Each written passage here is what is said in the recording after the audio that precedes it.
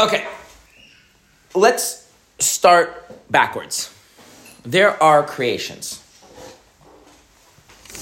Creations are defined by two fundamental characteristics, that they are distinct from God and they're distinct from each other. Okay? In Hebrew, we would call this their metzius, their existence, or they're translated their entity, right? But they are entities in the sense that they are distinct from God and they're distinct from each other. Okay.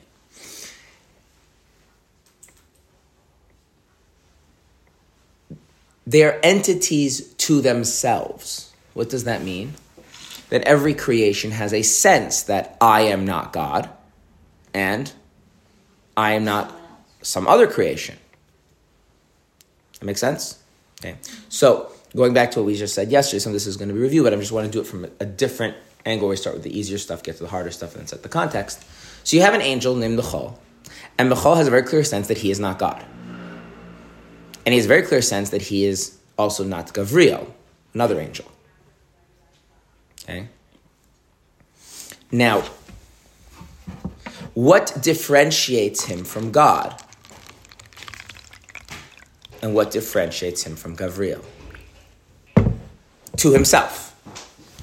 Right? Those are legitimate questions? Okay. Are there different answers for each?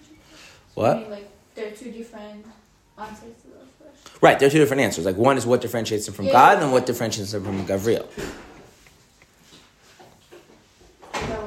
Okay. What differentiates from God is that God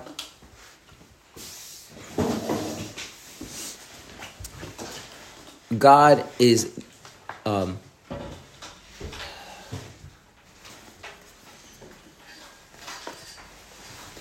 afraid to say this. I'm just going to have time explaining it, but I'm going to say it anyway. God is an object. There's something called a subject, something called an object. Just make sure we have this clear. This is the origin of those dangerous words subjective and objective. But a subject and an object, when we are discussing being, right? A being that is a subject has a perspective, has a point of view, is the one with the conscious experience, if you will. Okay? So when you are looking at me, in that phenomenon, who's the subject? You.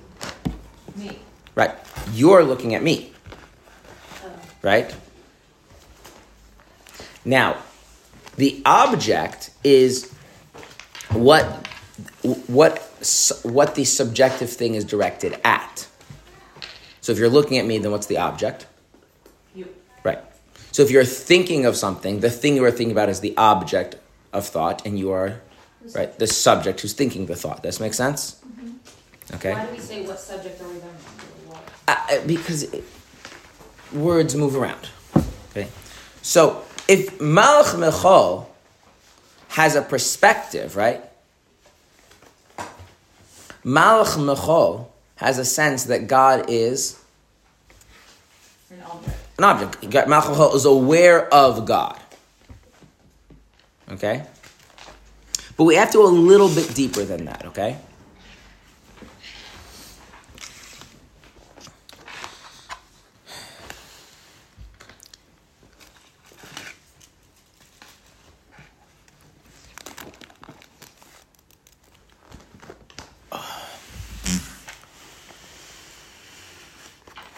Do you know what innuendo is? This means innuendo. What? So innuendo is when you're saying things in such a way that you're not really saying them. Okay, and this is very important. It serves many purposes in society. It doesn't really matter what these purposes are, but it serves many purposes in society. What innuendo does is it achieves the following. Let us say I want to communicate something to you. But if it doesn't go as planned, I want to be able to deny that I ever did it. To you. So you won't actually say it, but you'll like...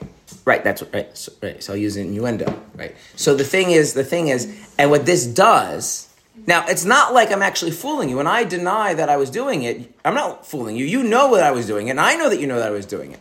So there's an interesting thing. In other words, there's a difference between innuendo and lying. No. Right. So it's weird because if I'm lying to you, so I'm lying to you. But no, I wanted to convey a certain message. But if it doesn't go as planned, then I can always pretend that I wasn't trying to convey that message. Now, I know I was trying to convey that message.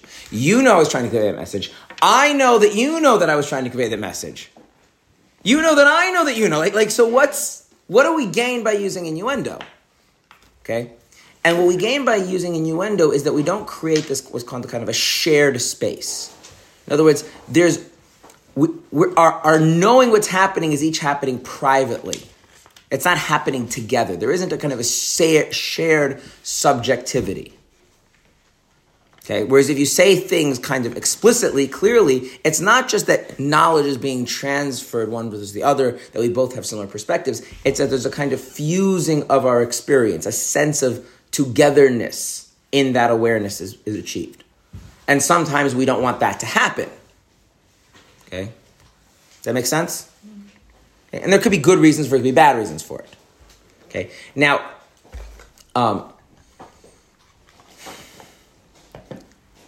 if two people have that kind of shared subjectivity, in some sense, to some degree, what's happening to their entity, to their existence, their metzias in the Hebrew word, it's dissolving, at least between them, right? And the corollary to that is it's forming a unity. Okay, so the technical terms for this in Hebrew would be bittul b'metzias, the negating of their existence. That doesn't mean you cease to be. What it means is that your sense and their sense start fusing together into kind of a shared sense, right? And if you think about it, right, we can kind of measure the closeness that we have to people, at least in one parameter, by the degree to which that happens, right? And very often when we love somebody, we want more of that.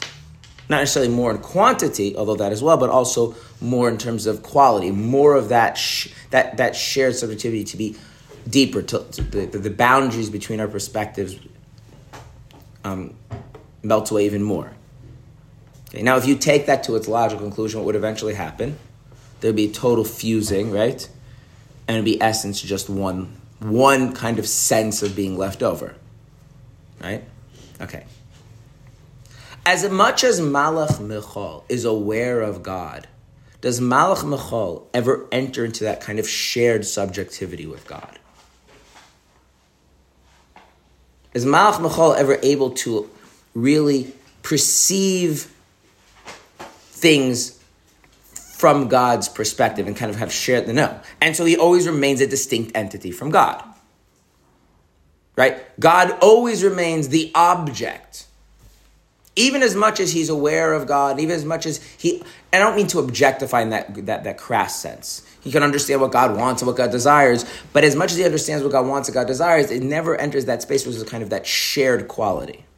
But shared space is not specifically it's not specifically taking on to someone else's perspective. Meaning, if you're in the shared space with a person, it's not necessarily that you can see from their perspective. Meaning, it's a different thing. It's no, it is, but because people are complex and multi-layered and multifaceted, it's happening to a degree. But with Hashem, it's always he's me. So with Malach Michal, it doesn't happen at all. Yeah.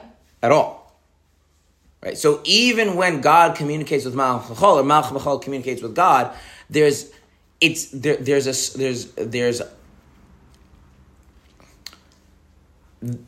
kind of alienness of God, the remoteness of God never gets overcome. Sure. Okay. Right. And so as much, right, and in fact, what would happen to Malach Michal if he would experience even the tiniest amount of kind of a shared subjective perspective with God is what would happen? He would cease to be what he is. Okay, the way our sages put this is that if God were to extend his pinky finger amongst the angels, they would be consumed. Okay. What was the word again? If God were to extend his pinky. Innuendo, right? So, okay, so right, I was using that to kind of just as a way to get a sense of what I mean by that shared. It's hard to articulate, kind of that shared mutual subjectivity. Okay, so the Malach Michal can direct things towards God, he can do things on God's behalf, but that's the extent of it. In fact, what does the word malach mean? And don't say angel. It means a messenger, right? So either he brings things to God, or he does things for God. So there's an awareness of God and a devotion to God, etc., etc., etc., but that's it. Right? That barrier cannot be traversed. That distance cannot be crossed. Okay? In addition, Malach Michal is distinct from Malach Gavriel. Now, why is that? What's distinct? Malach Michal is also a distinct entity from Malach Gavriel. Because they're different missions. Yeah. What? They all have different things to do. They all have missions. Like Michal is like the. Before we get to the mission. Because he's still an object. Well, so we're gonna let's two things. Number one, they have different perspectives. Yeah. So even though they have something in common, which is that their perspective is always God centered. In other words, there's a way they perceive God and how they do things on God's behalf. But with Malach Michal, it always goes through the lens of kindness and love. And with Malach Gavriel, it always goes through the sense of justice and propriety and integrity, things like that. Okay, so they're distinct, right? They have distinct perspectives, right? So even if we're both looking at the same thing, say the clock, right? My perspective on the clock is different than yours because we're from different positions, right? Mm-hmm. Okay, that's physically. But and again, that itself is not sufficient, because if Malach Michal and Malach Gavriel could enter a shared space with each other, then what would happen vis-a-vis each other? Would they be distinct entities from each other anymore? Yeah. No. To the degree to which they've entered a shared space, right? So I'm presenting this as it's either it is or it isn't, but think of it gradually. Think of like the idealized version of an old married couple. Right? There's a tremendous amount of fusion of their being that has taken place, right? However that happens, right? Whereas as much as you might love your spouse, when you get married, like you're not really that unified, because there's a tremendous amount of way you see things, the way they see things are going to be very, very different, and you have to do a lot of trying to communicate and create that kind of shared subjectivity, and it's hard. Okay, but human beings are capable of doing that, right? Is Malach Michal in any way capable of having that kind of relationship with Malach Gavriel, or vice versa? No. So they really are distinct entities and defined as such. Okay? No matter, right? So Malach Michal relates to God. God is the object of his awareness, and he has a sense that God should be loved, right? And God is loving, right? And everything he does comes from a pursuit of that and a devotion to that, right? But he can never enter that kind of shared space with God to really see things from God's perspective. Moreover, when he encounters Malach Gavriel, even though again Malach Gavriel is also, it's all God-centric, it's all, towards God and on God's behalf, they cannot seem to communicate with each other in any real way. They can't actually kind of create a kind of sense of mutuality, a kind of sharedness, because he can't. God is not, right. It just doesn't register. It's outside of his narrow perspective that God should be harsh or God should be judgmental. There's an interesting medrash to this effect. It doesn't use the terms Malach Michal, Malach Gavriel, but God wanted to create human beings, and he asked the angels. Why he asked the angels doesn't matter right now. And he asked two sets of angels. He asked the angel of kindness. And the angel of kindness says, of course, create people, because they do kindness. People are benevolent, which we are. Then he asked the angel of truth. He said, should I create people? I said, absolutely not. People are full of falsehood. Then asked the angel of justice. should create people. It says, yeah, people do pursue justice. They asked the angel of peace, should I create people? It says, no, people are always in conflict with each other. Right, so each angel is only able to appreciate things from their perspective. Now what happens is God's like, oh, this is not good because it's the tied vote, right? So what does God do? He throws truth out of heaven, and now it's 2-1. Which is a discussion for another time. But the point is, he doesn't try and have discussions with them, right? Try to bring them on board, because that ability to shift perspectives, to adopt another perspective. What? That's from Kabbalah? No, it's a medrash. It's like the Talmudic sages. Yeah. Is it from a specific pasuk that it's written? Yeah. It's based on a pasuk in Tehillim.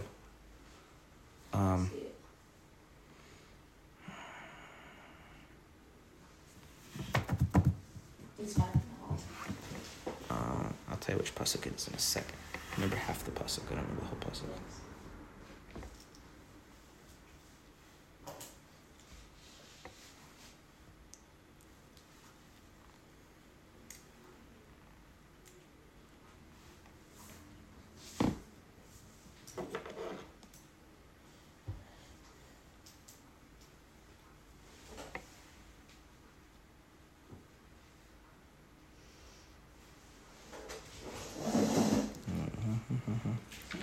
Tehillim chapter 85,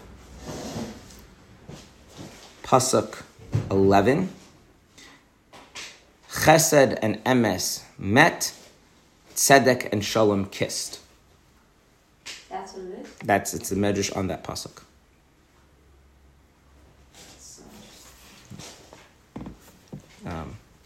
Is there a full Tehillim here? There's actually a few. Here.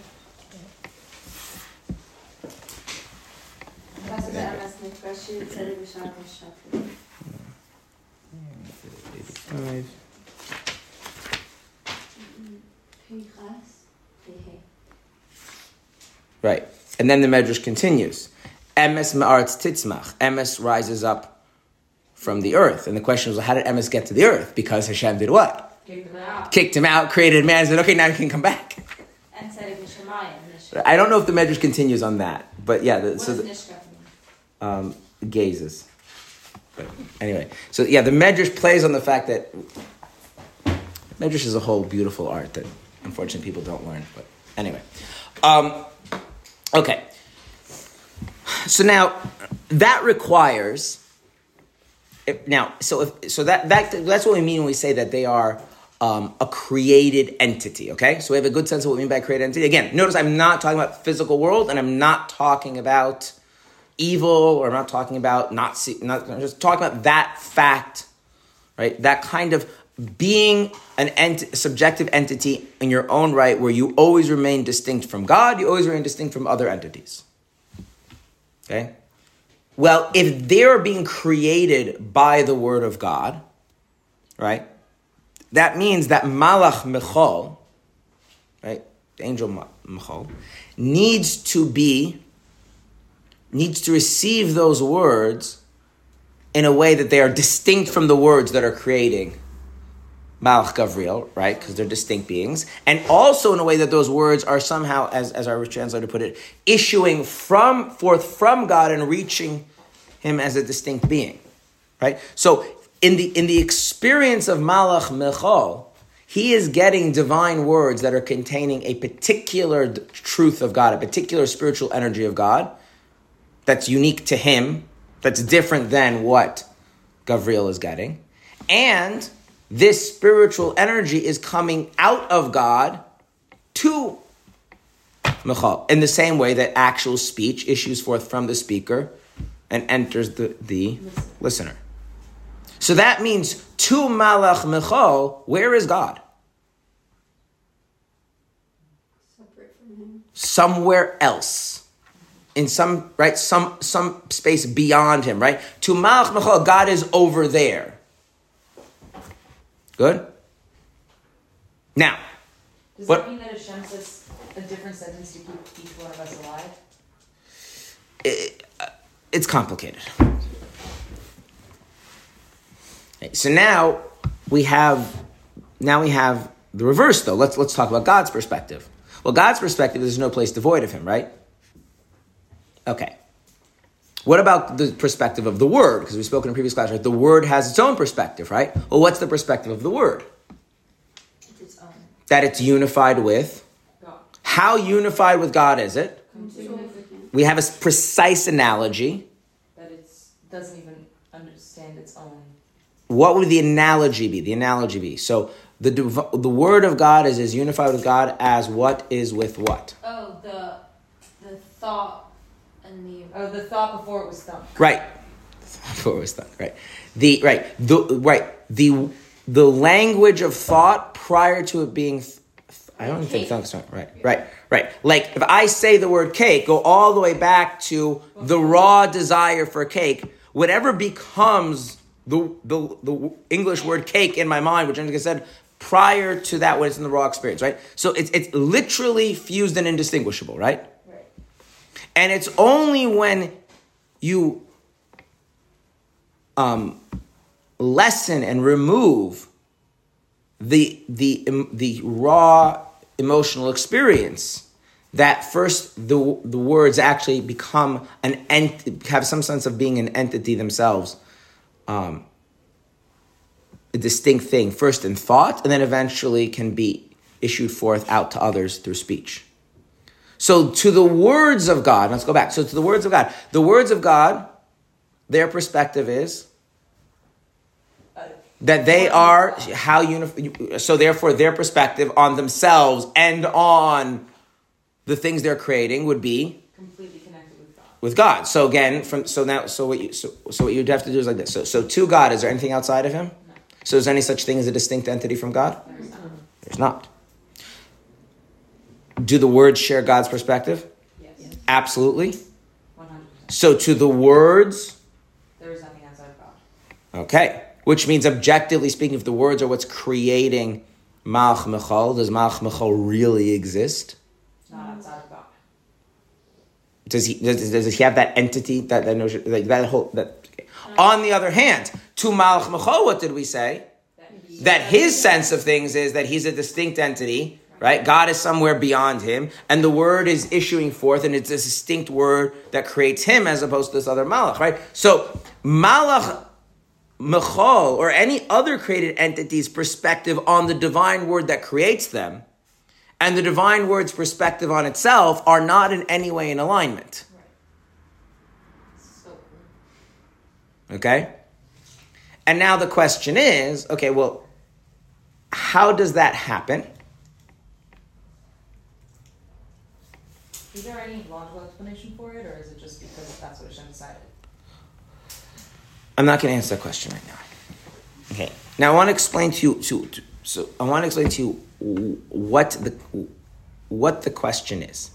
It is perfectly legitimate for something in one context to be seen one way, in another context to be seen and not right. But that's not what's really happening, right?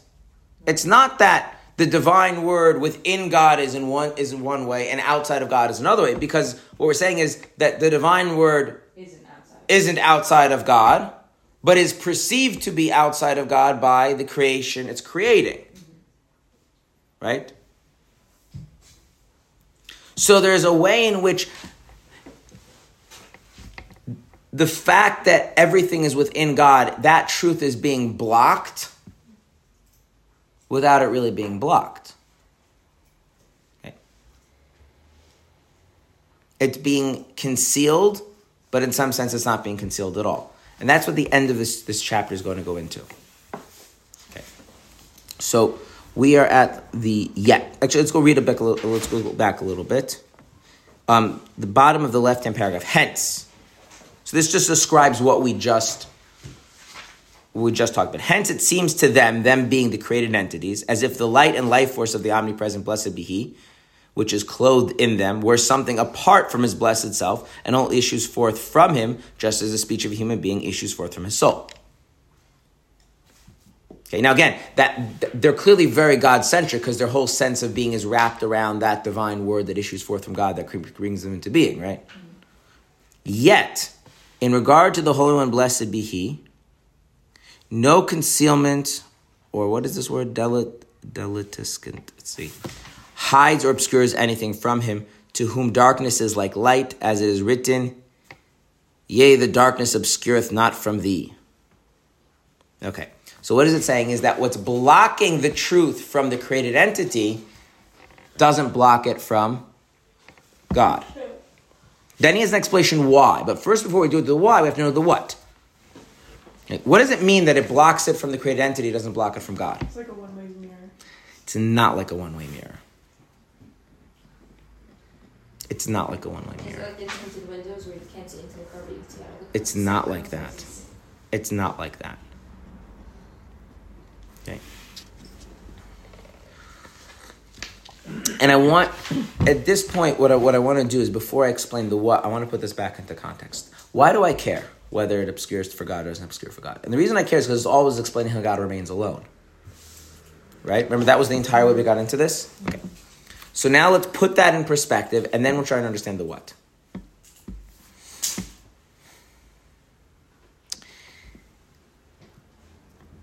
If I have a one-way window, as you put it, right?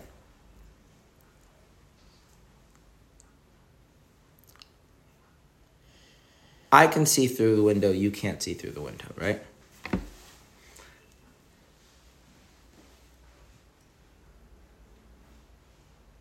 That's already assuming there's two. Well, I realize that they're assuming there's two. That means there is something which is serving as a barrier, and I have some way, either due to my own abilities or the way the barrier is structured, to circumvent the obstacle of the barrier. Right? That's what that means. Right? I mean, the same idea of, like, take a different way of putting it, right? Like, let's say I'm like a superhero and I have X-ray vision and you don't, okay? It's the same issue. Wait. But what that would, I wanted to spell out the problem first. But then that would mean is that I would have to acknowledge that in some objective sense, I'm not alone. Because there's the barrier. There's the barrier. There's the other side. I'm just able to, see past it. Actually, you know what, too? It's like, by having a barrier, you're saying that there's another creation that is a barrier, and then you end up with the same problem. That's what I was going to go to next. Right? The barrier, right? So there's a barrier, can work past it. So whoever's on the other side of the barrier, they're subject to the barrier. But, so I realize that's happening to them, and it's not happening to me, because I can circumvent it. But the thing is, there's the it of the barrier itself, right? I'm not really negating that there's something else at all. I'm just saying that, I have some way of overcoming or circumventing that problem.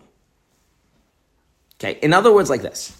We want to have a distinction very clear in our heads between something not being the case versus some way of dealing with that problem. Okay, so there's a difference, for instance, between being healthy and having medical treatment. What's the difference? In both cases, right, medical treatment is supposed to make you healthy, right? But why do you need the medical treatment? Because you're not healthy, right? A healthy person doesn't need the medical treatment because the illness isn't there. It's not an issue, right? Okay, you go back to something we discussed earlier. Does God have eyes? Yes. No, he doesn't. Not like I know ours. No, because what does it mean to have eyes? To have these things. No, okay, that obviously he There's doesn't. something outside of yourself that you have to perceive. So What are eyes? I mean, our eyes are made of flesh, but what are eyes? the things Just that like pick up it allows you to photons. see. Okay, but why do I care about picking up photons? They They allow me to see. information that's outside of yourself. That's right. Is there any information outside of God that God needs to become aware of? Not really. So then the whole idea of eyes is irrelevant, right? You see that's different. There's two. I mentioned this in the previous class when we spoke about this. But there's a very big difference saying God has eyes; they're just not physical, versus God doesn't have eyes because the whole idea of eyes is irrelevant to God. If there's no knowledge beyond God that he would ever need to become aware of, then he doesn't need knowledge receptors. Be the eyes, right? There's no illness. If there's no illness, you don't need medicine, right? Does God have reason? Think about this. Reason. We're rational beings. We No. possess reason. Animals don't. Does God possess reason? No. We can't say no. He doesn't need to reason with anything. That's right. The true answer is like reason affords us all sorts of benefits. Does God need reason? No. Right. Well, so what if he doesn't need it? Let me put it like this. Yeah. He has the power to do it. But No. Even that was the next step. Wait. If you're not rational, what happens? You don't know the truth, and you do not function constructively. That's the basic. That's what happens if you're not rational, right? Hence, animals, right? Once you take them out of wherever their instincts, they cannot function. They cannot function, right? We can recreate things to make things work for us, even if there's not natural. And animals don't know any truths. Okay, are there truths that God needs to become aware of and come to possess that he starts off lacking? There's some truth beyond God? No, so that's out. Is it possible for God to function in the improper manner? No. So then, does he need reason? No. So when I say that he's rational, what I mean to say he doesn't suffer from a lack of reason. When I say he has eyes, what I mean to say he doesn't suffer from a lack of eyes. Okay. Then you go, and this is actually a fundamental principle in Judaism. Does God have the power? Yeah. Mm-mm. What power is limiting him? What does it mean to have a power? It means there's me, and I have something that enables me to do something else, which means me on my own. He is the power.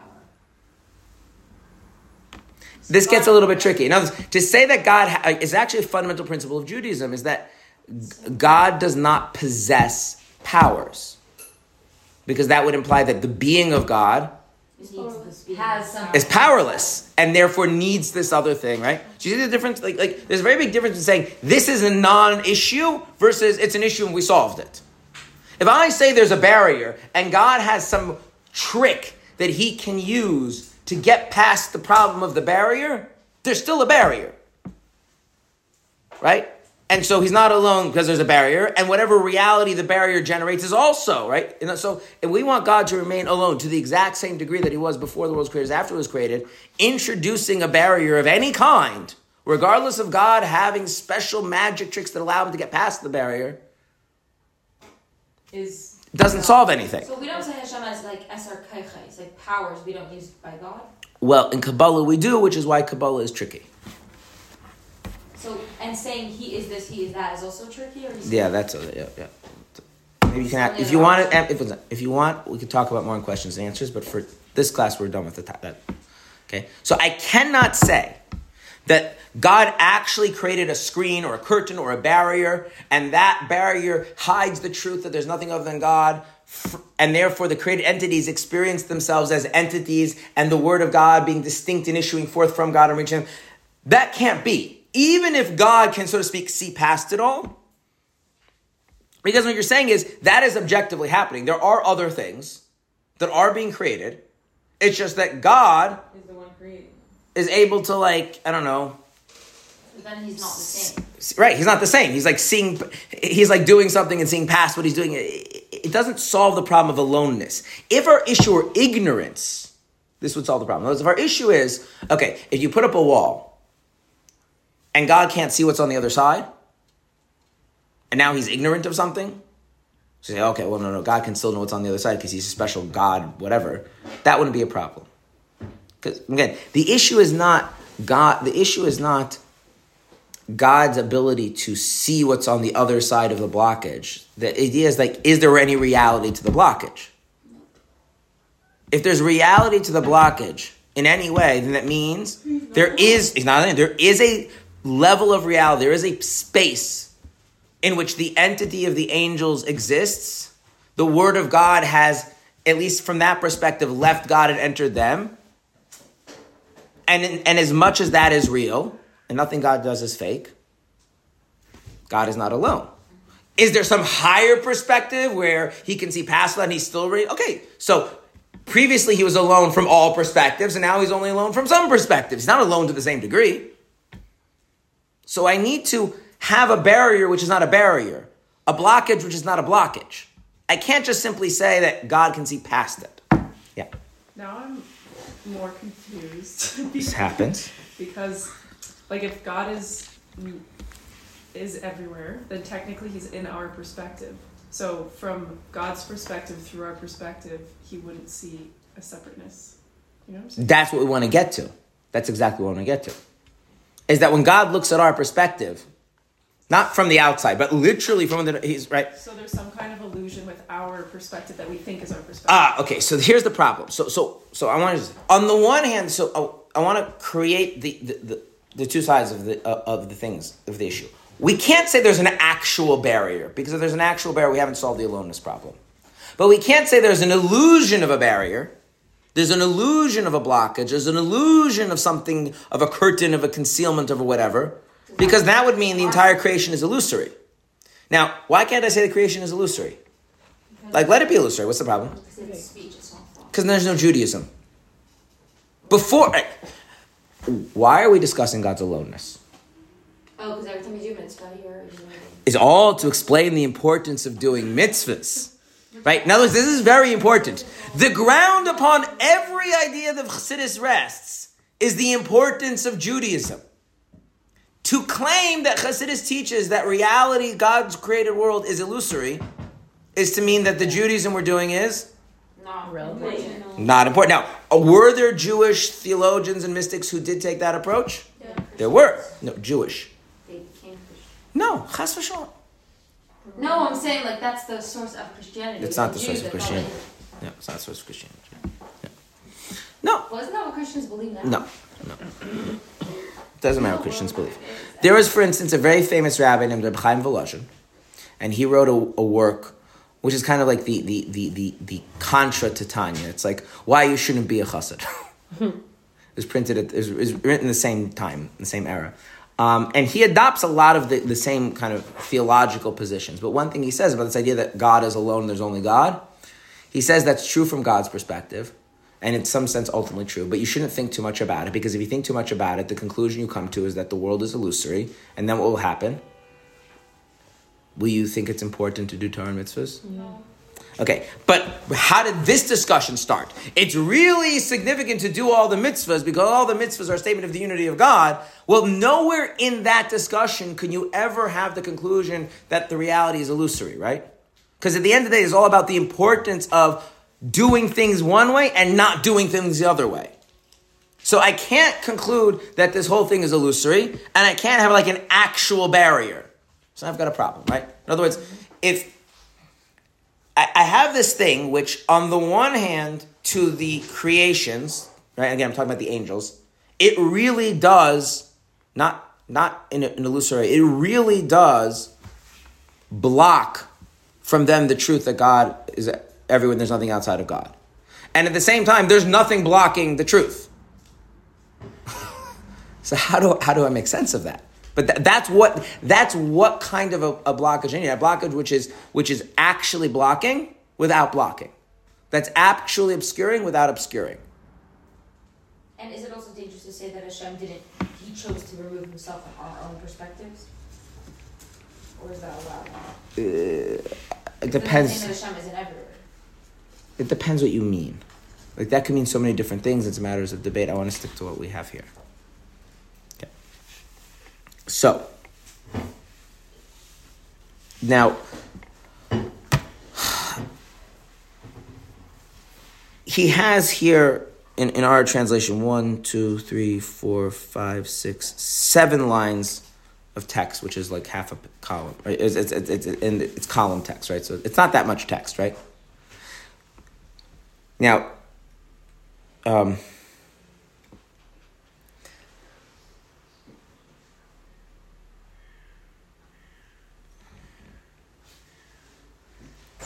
if you look in footnote 11, he sends you to the second section of Tanya, chapter 6. Chapter 6 is like an entire chapter of the second section of Tanya, is an entire chapter dealing with what he has here in these few lines.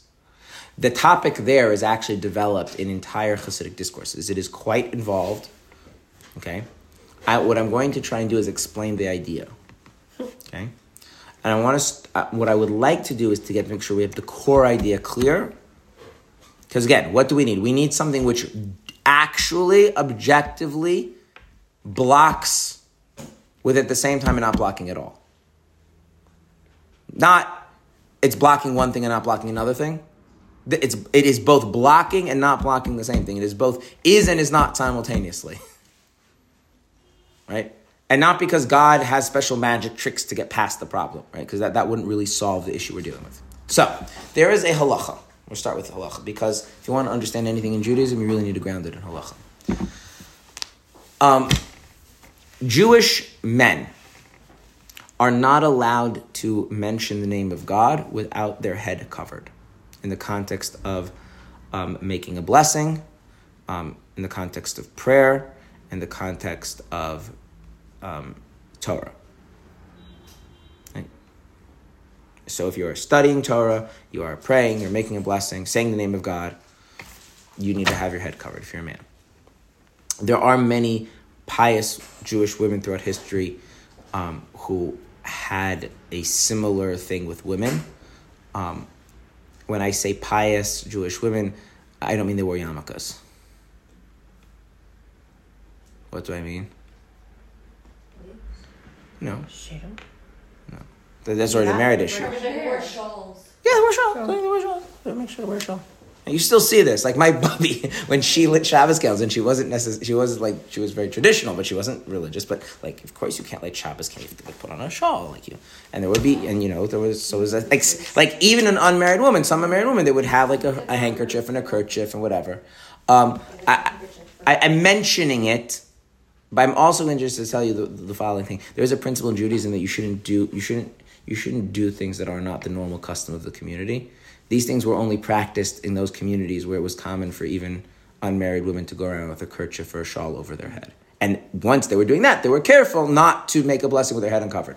If the societal norm in the Orthodox community in a particular place is that unmarried women don't cover their head at all, then you're just like being like holier than thou, arrogant, which is sinful to start covering your head. So I'm not saying you should take that on, but for men, it's an actual obligation. Okay. So here's the question. What if a yarmulke goes away and I don't have my yarmulke? Can I put my hand on my head and make a blessing? That's what moms do to their kids. No. That is not okay. It's better not, but... It just doesn't work. Not at all. But if my son... It makes you sensitive to it, though. Doesn't matter. It's still forbidden. If in this state, I'm not allowed to make a blessing. But for kids, yeah. Doesn't matter. Kids, not kids. Doesn't matter. But if it's someone else's hand, then it's fine. No, but that's what I said. I said my hand. Oh, okay. You can't use your own hand. You can use someone else's hand. That makes sense, because your hand is part of you. Your hand is part of you. If the whole point is that there's someone above you, you cannot be the one above you, right?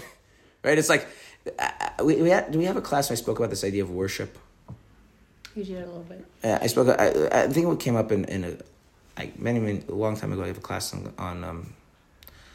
the 30 principles. I know I talked about it there, but I think you have a question and answer class recently. I spoke about the idea of worship and how real worship is someone above you, and so like a secular society doesn't really worship the self. It's like there's no worship at all. Right? If I worship myself, that's not worshiping. Worshiping is like this. There's something higher than me, something above me. Like there's a level, there's a sense of subordination, surrender, blah blah blah, etc. Right? So if the yarmulke is meant to symbolize that, inculcate that, whatever, something in that realm, right? Putting my own hand on my head is utterly meaningless. Now, separate point. According to many halachic authorities, once Jewish men wear a head covering all the time, it becomes a matter of tznius, a matter of modesty. And for that, you could use your hand. So that's why you'll see, like, if the yarmulke blows off, many people will just put their hand on their head, even though it doesn't serve the primary purpose of the yarmulke, but at least they're not being immodest by having their head uncovered. Because once that's already a whole nother discussion. So it's technically allowed if it's not something you usually do to just put on the yarmulke when you're saying blessings and learning Torah. What? It's technically allowed, according to halacha, for a guy to decide it's not what he normally does. No. These things don't work on the individual level. Oh, it's on the community level. Yeah. Like, it becomes tznius because the normal, right. Ashkenazi Jews wear yarmulkes. Therefore, it's not tznius for an Ashkenazi Jew to walk around without a yarmulke. Sephardic Jews, it really depends. Like, as far as I know, it is not the common practice amongst Syrian Jews, even the Orthodox ones, to wear yarmulkes. I mean, maybe is now, but it wasn't. All day? Yeah. I mean, so if you go back, even like, if you go back to Syria, to Lebanon, the Jewish communities there, like the average person who wasn't a rabbinic figure did not wear a yarmulke during the day. It wasn't. In the Talmud, it's mentioned as a custom of the pious. It eventually became the norm in many, many communities throughout all of Ashkenazic Jewry. But as far as I know, in Sephardic Jewry, it didn't catch on. Once we start mixing the modern world, things get a little bit different. Okay. So you can't put your own hand on your head because it's yours. It's you. Okay? So, am I hiding? No. No. You are. You're hiding your face. Could be not. Right. It's the thing like, I am not hiding, but you can't see me. No, you can't see us. That's also true, but that's not the point that I'm interested in right now. You can't see me. Now, what do you mean you can't see me? Of course you could see me. We can't see your face. Okay. But I said you can't see me. Why is me my face? Why is me my face? Because it's a question. It is. What does it mean to see a person? You don't know who it is if you can't see their face. To see a person is you're not seeing like a physical object. You're seeing them as a person. Now, the person is physically there, right? Like dead people, you can't see unless you're normal, unless you're abnormal, right? You're abnormal, you can see dead people, right? You can't see dead people because they're not here, right? You have to be here physically. But when I see the person, right? I see the person in the part where that fact that they are a person is manifest, and that's not manifest in the rest of the body. It's manifest in the face, which is why, for instance, when we're communicating with each other, how do we orient our bodies? We face each other, right? And if I were to turn my back on you, right, that would clearly indicate that I do not seek to relate to you as a person, right? So, in kind of some substantive way, when I put my hands over my face, you can't see me because the me that I am is being obscured from you. But at the same time, what's doing the obscuring? You. I am obscuring myself. So if I'm obscuring myself, in some sense, I'm obscured, but in some sense, You're really not. I'm really not. That's why it says we can never see Hashem's face, like when Moshe asked. We're going to talk much. He mentions the idea of the face here a little bit. We're going to talk much more about the face in chapter 22. Okay, much more about it in chapter 22. So the principle here is that when something hides itself, it is both hidden and not hidden at the same time. In other words, like this: if I hide behind a veil, I'm hidden, even if I can see through the veil, because the veil is something other that is preventing me from being seen. Right. If I disappear, I'm just absent. But if I stay present, and the thing that prevents me from being seen is me, I'm the one preventing myself from being seen, so the thing that's blocking your vision is also me. So I do see you. So you see me, but you don't see me. Right? And at this point, when you start trying to find out the right, perfect wording, you just get frustrated. It's much more about capturing the idea. So I'm going to give you another analogy. Okay.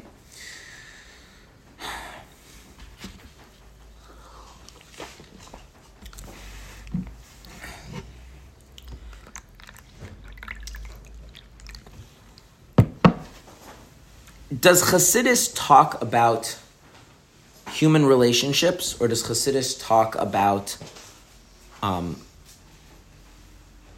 God and the soul? Both. Wrong. Human relationships. Wrong.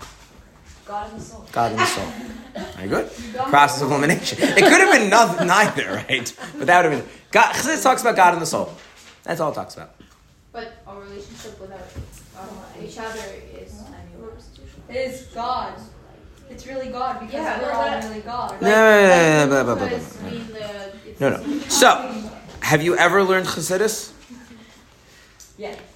Has anyone ever taught you Chassidus? But it's always in human to human. Do they use a lot of human relationship analogies to help you understand things? Yes. In fact, if you walk into a Chassidus class and someone doesn't necessarily tell you, you could spend years in Chassidus and think that Chassidus is like, Jewish relationship advice.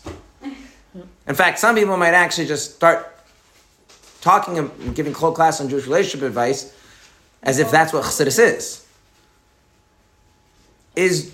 But Chassidus is not that. Chassidus is talking about God and the soul. So why talking about human relationships? It's only the way you can do it. Right. So it's the way of communicating it. Right? The language it uses. Right. It's an analogy. Okay. Now, if you are the recipient of Chassidus, the analogy and the actual Chassidus are, to your mind, two very different things. So you can sit in the whole class and discuss, how does a teacher teach a student, or how does a marriage work, or what does it mean to engage in a state of mutual subjectivity, or what is love, right? We have a whole class just about that. And then you have to do a whole mental shift. You now shift to thinking about the soul and God, and what does that mean in terms of actual Judaism, right? It's a huge mental shift, because they are two different subject matters, right? That makes sense? To the Rebbes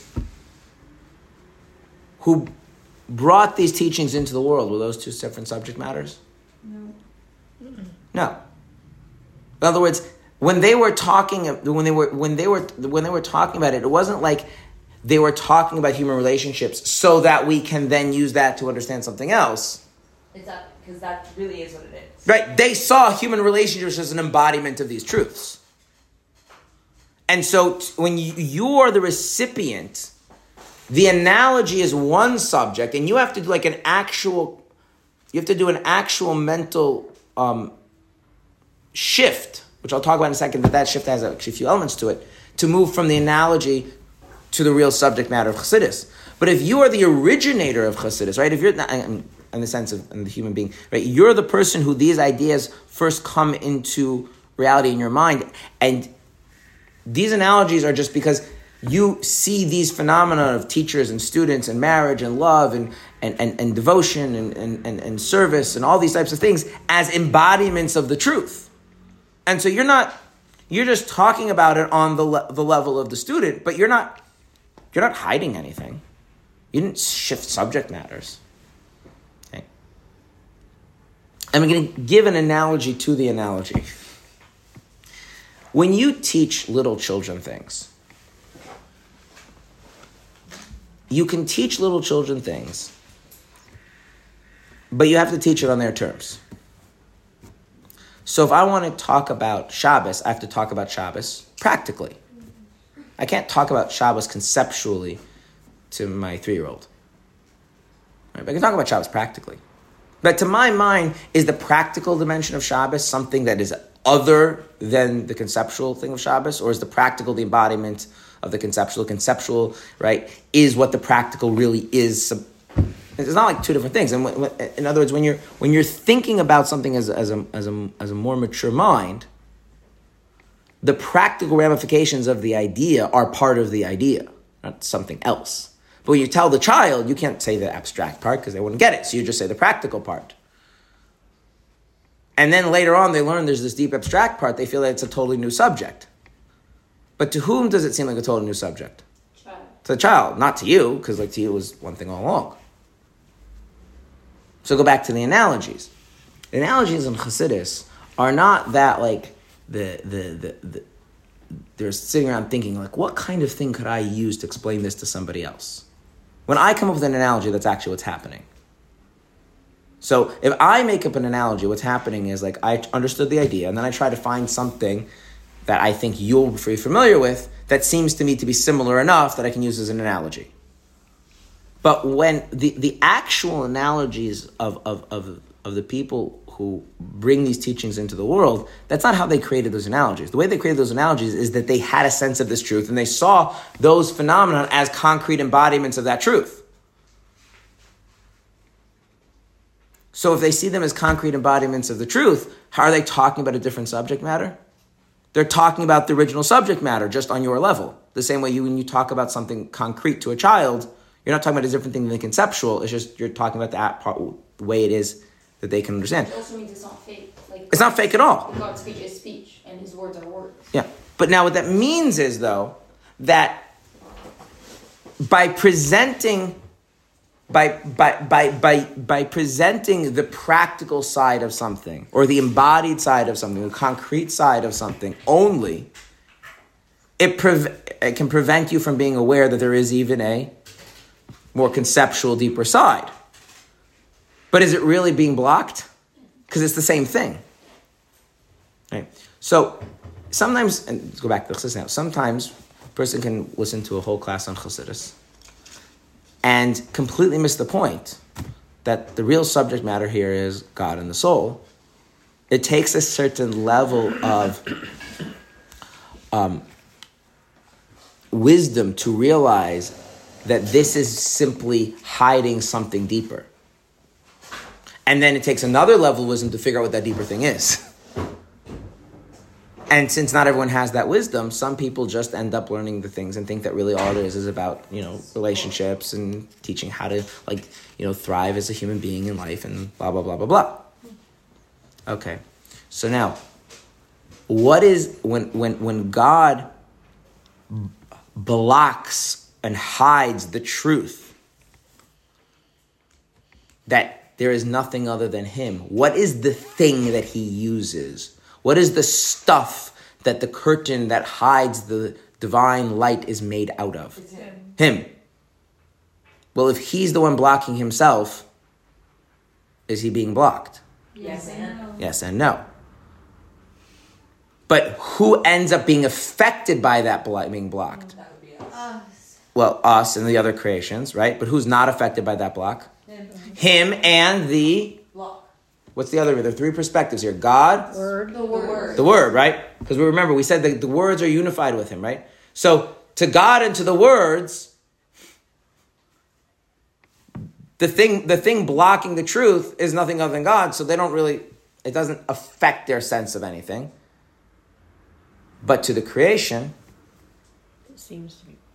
it doesn't seem to be blocked. It really is being blocked. But the blockage is only of relevance to who? Just So we could us. remove Tashas. the blockage to ourselves. What? We could remove the blockage from Oh, one second. You have anticipated the entire point. If we could somehow remove that blockage, then what would happen? We would see everything as unifying. It would be unifying with God. Right. Now, it's going to be a little more technical, complicated. And the reason that's obviously true is because when you do mitzvahs, it's not all of a sudden you and God share the same perspective, right? So it's not exactly like that, but you are right that somehow doing mitzvahs is removing the blockage. It's aligning. And now it's revealing God's unity.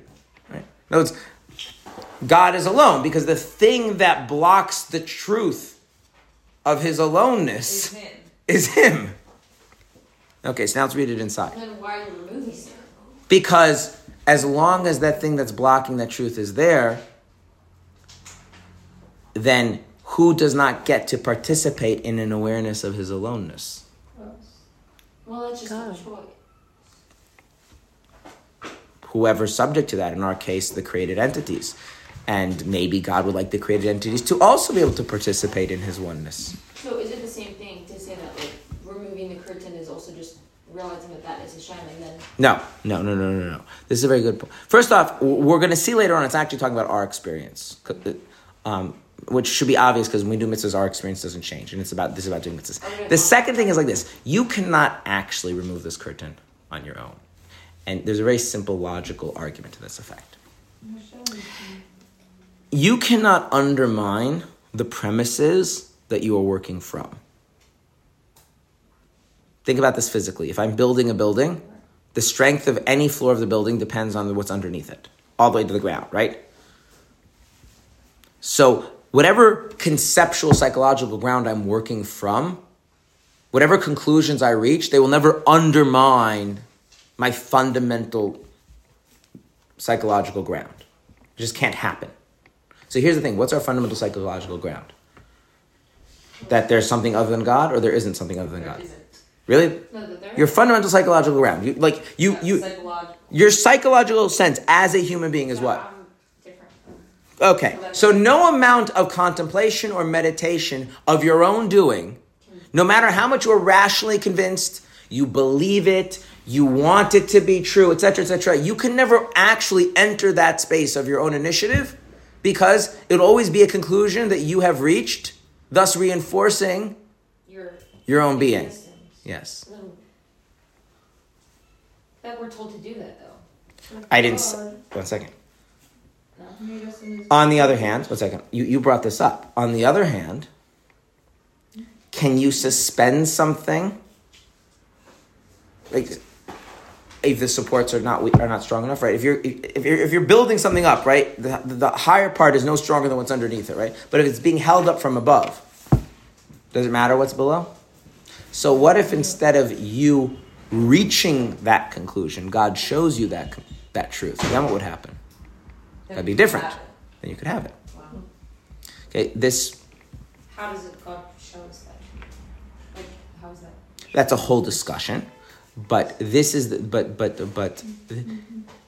but one theme that shows up in Chassidus a lot is what about God what kind of sense of God and experience of God can you generate of your own?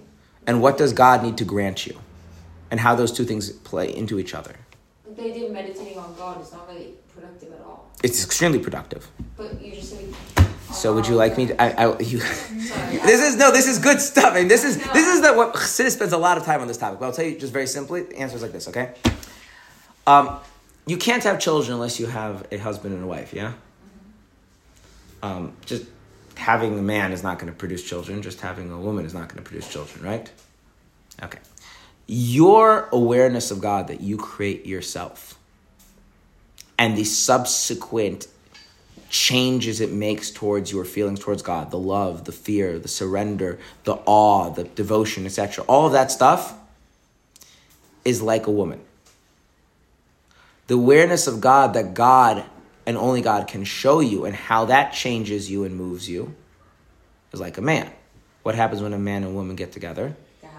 They have a baby. So what happens when you, through your own contemplation, create an awareness of God that is yours, right? That's grounded on your sense of your own being, right? And never will escape that. Even as much as you know and understand this stuff and believe it, but it's still not the same as really experiencing the truth of those things. And you develop senses of love and passion and all of those things, right? And that somehow becomes like, this is literally the analogy that's used in Kabbalah, the womb in which God reveals the truth, then something new is generated. And we're guaranteed that will happen if you create that.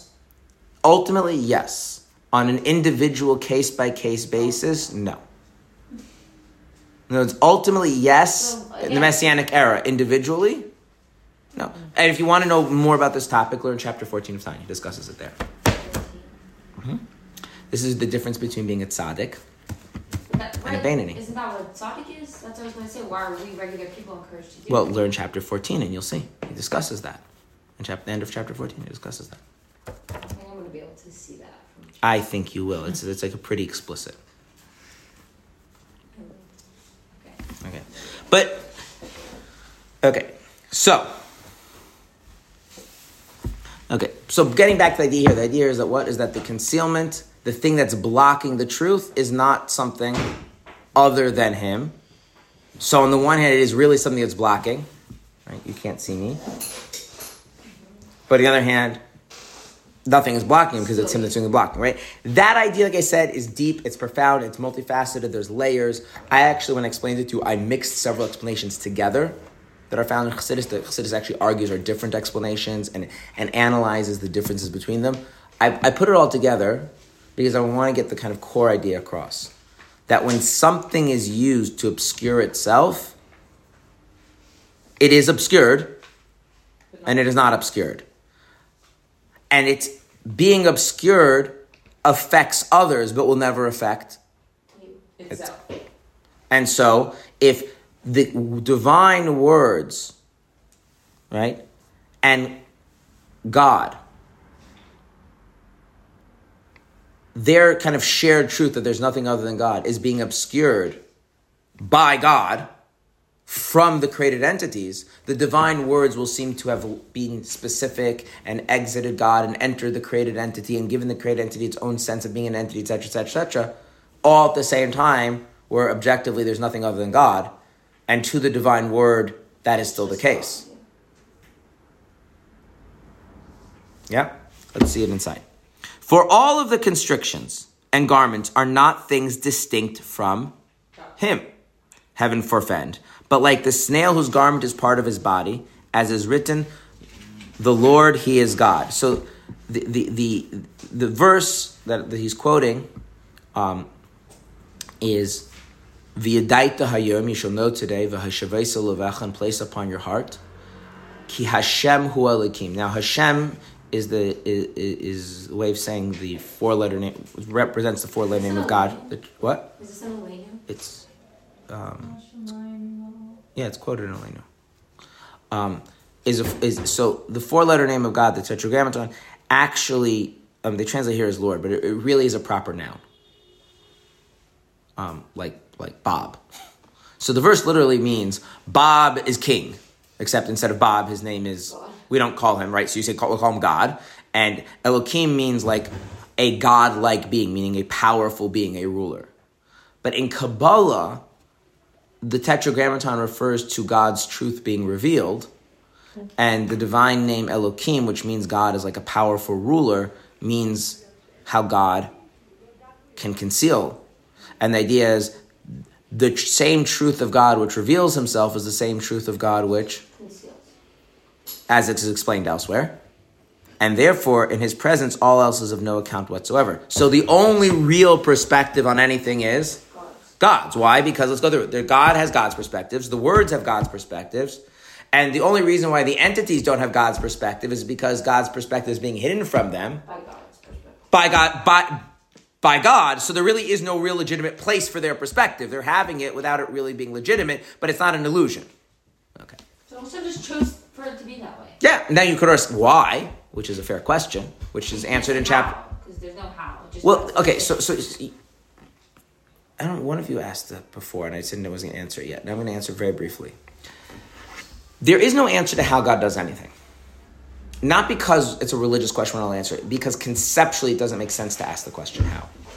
When you ask the question how, what you're saying is like this. I have some end state, I have some initial state, and I'm trying to see how they fit together. There's no end before. Okay?